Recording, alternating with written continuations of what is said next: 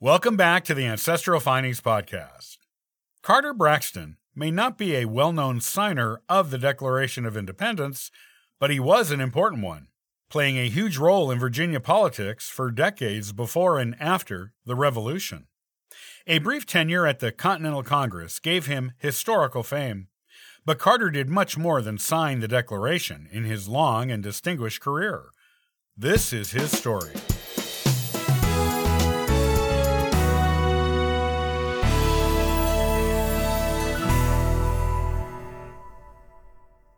Carter Braxton may not be a well-known founding father, but he was an important one, especially in his home state of Virginia, and he left a family and political legacy that is still intact today. Carter was born in 1736 on Newington Plantation, located in King and Queen County, Virginia. His mother, Mary Carter, died shortly after he was born, and local reports at the time wrongly announced that the infant Carter had gone on to heaven with her. Yet, he was very much alive, and now part of a wealthy and influential family on both his paternal and maternal sides. He was the grandson on his mother's side of King Carter, a man who was one of the richest and most powerful landowners in Old Virginia before the American Revolution. King gave his youngest daughter, Mary, the princely sum, for that time, of £2,000 when she became engaged to George Braxton, Jr., Carter's father. This money had been bequeathed to Mary in King's will to be given to her upon her engagement, and she became engaged to George only 5 months after her father had passed away. Yet her marriage to George was so short that the full sum of the money had not yet been paid to her when she herself passed away after giving birth to Carter. On Carter's father's side, his paternal grandfather, George Braxton, Sr., was one of the top 100 largest landowners in the northern neck part of Virginia. George Sr. was also an influential politician in Virginia, owned at least one ship that traded in the West Indies and elsewhere, and was a commissioned agent for selling slaves to other Virginians. George Sr. died when Carter was 12, and his father, George Jr., took his father's place as a delegate for King and Queen County. However, George Jr. died not long after taking this post, leaving Carter and his slightly older brother George as orphans, who were still minors.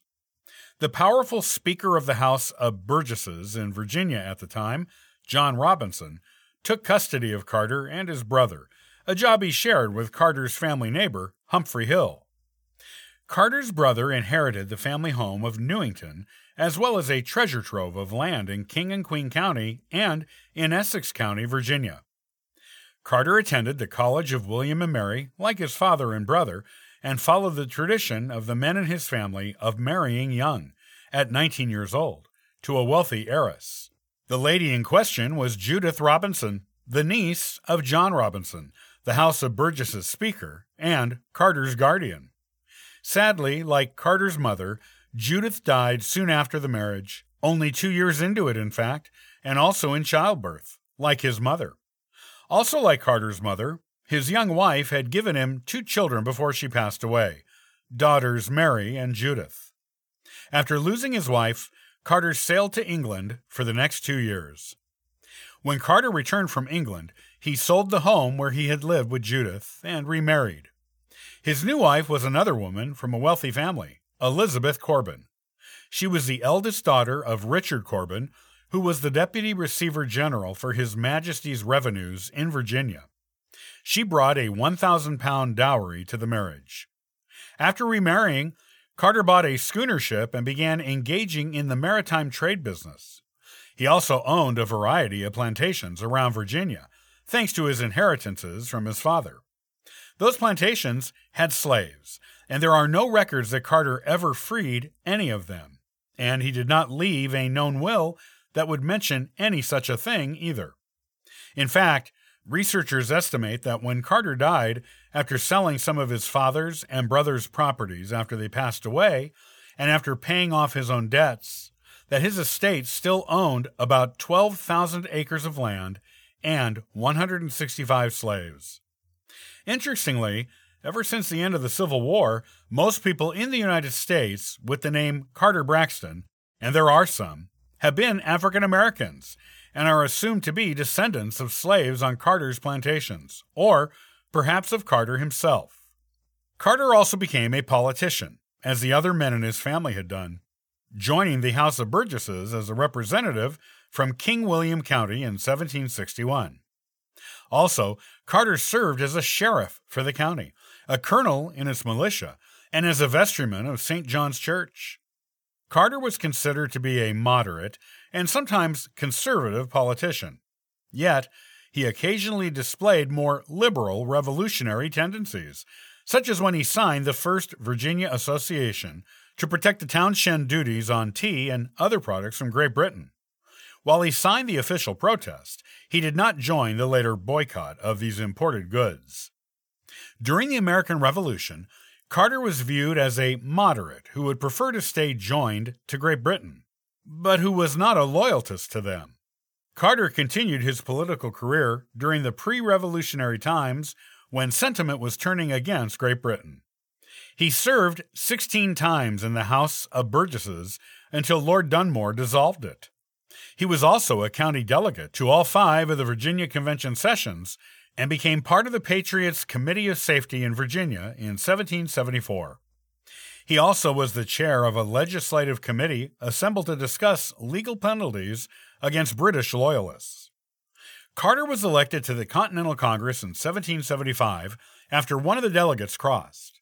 He served on the Congress from October of 1775 to August of 1776, just after the Declaration of Independence was approved. It was in that capacity that Carter made history by signing the document that officially kicked off the American Revolution. Though he did sign it, Carter believed that declaring independence from Great Britain was a premature move on the Congress's part. He let the other members of the Congress know his thoughts on the matter by publishing a pamphlet on the subject, which was intended as a counterpoint to John Adams' Thoughts on Government pamphlets.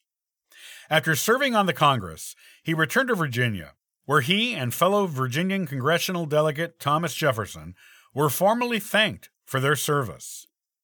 Carter continued to serve in the House of Burgesses after the Continental Congress, until the House was dissolved, with particular areas of political concern for him being debt and tax moratoriums, and other forms of financial assistance for the people of Virginia.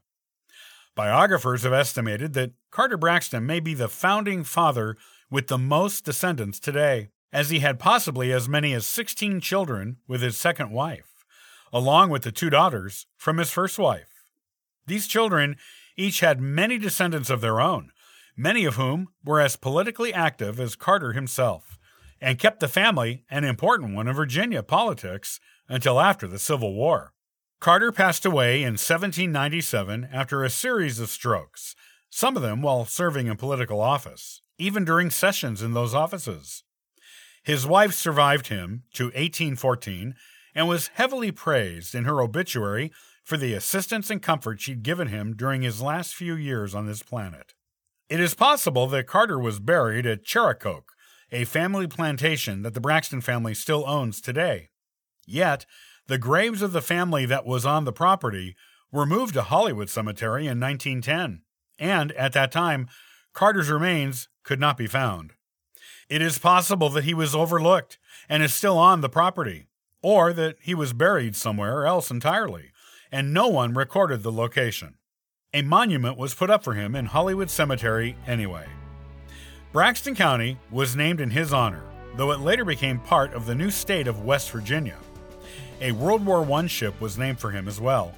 The site of his old family home, Newington, became an archaeological site and was named to the National Register of Historic Places in 2010.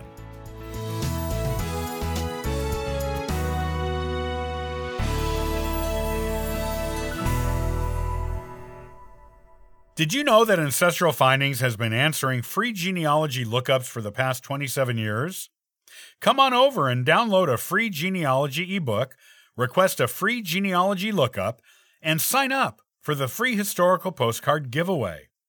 Thank you for listening and subscribing to the Ancestral Findings podcast. It's greatly appreciated. I hope you have a wonderful day and happy searching.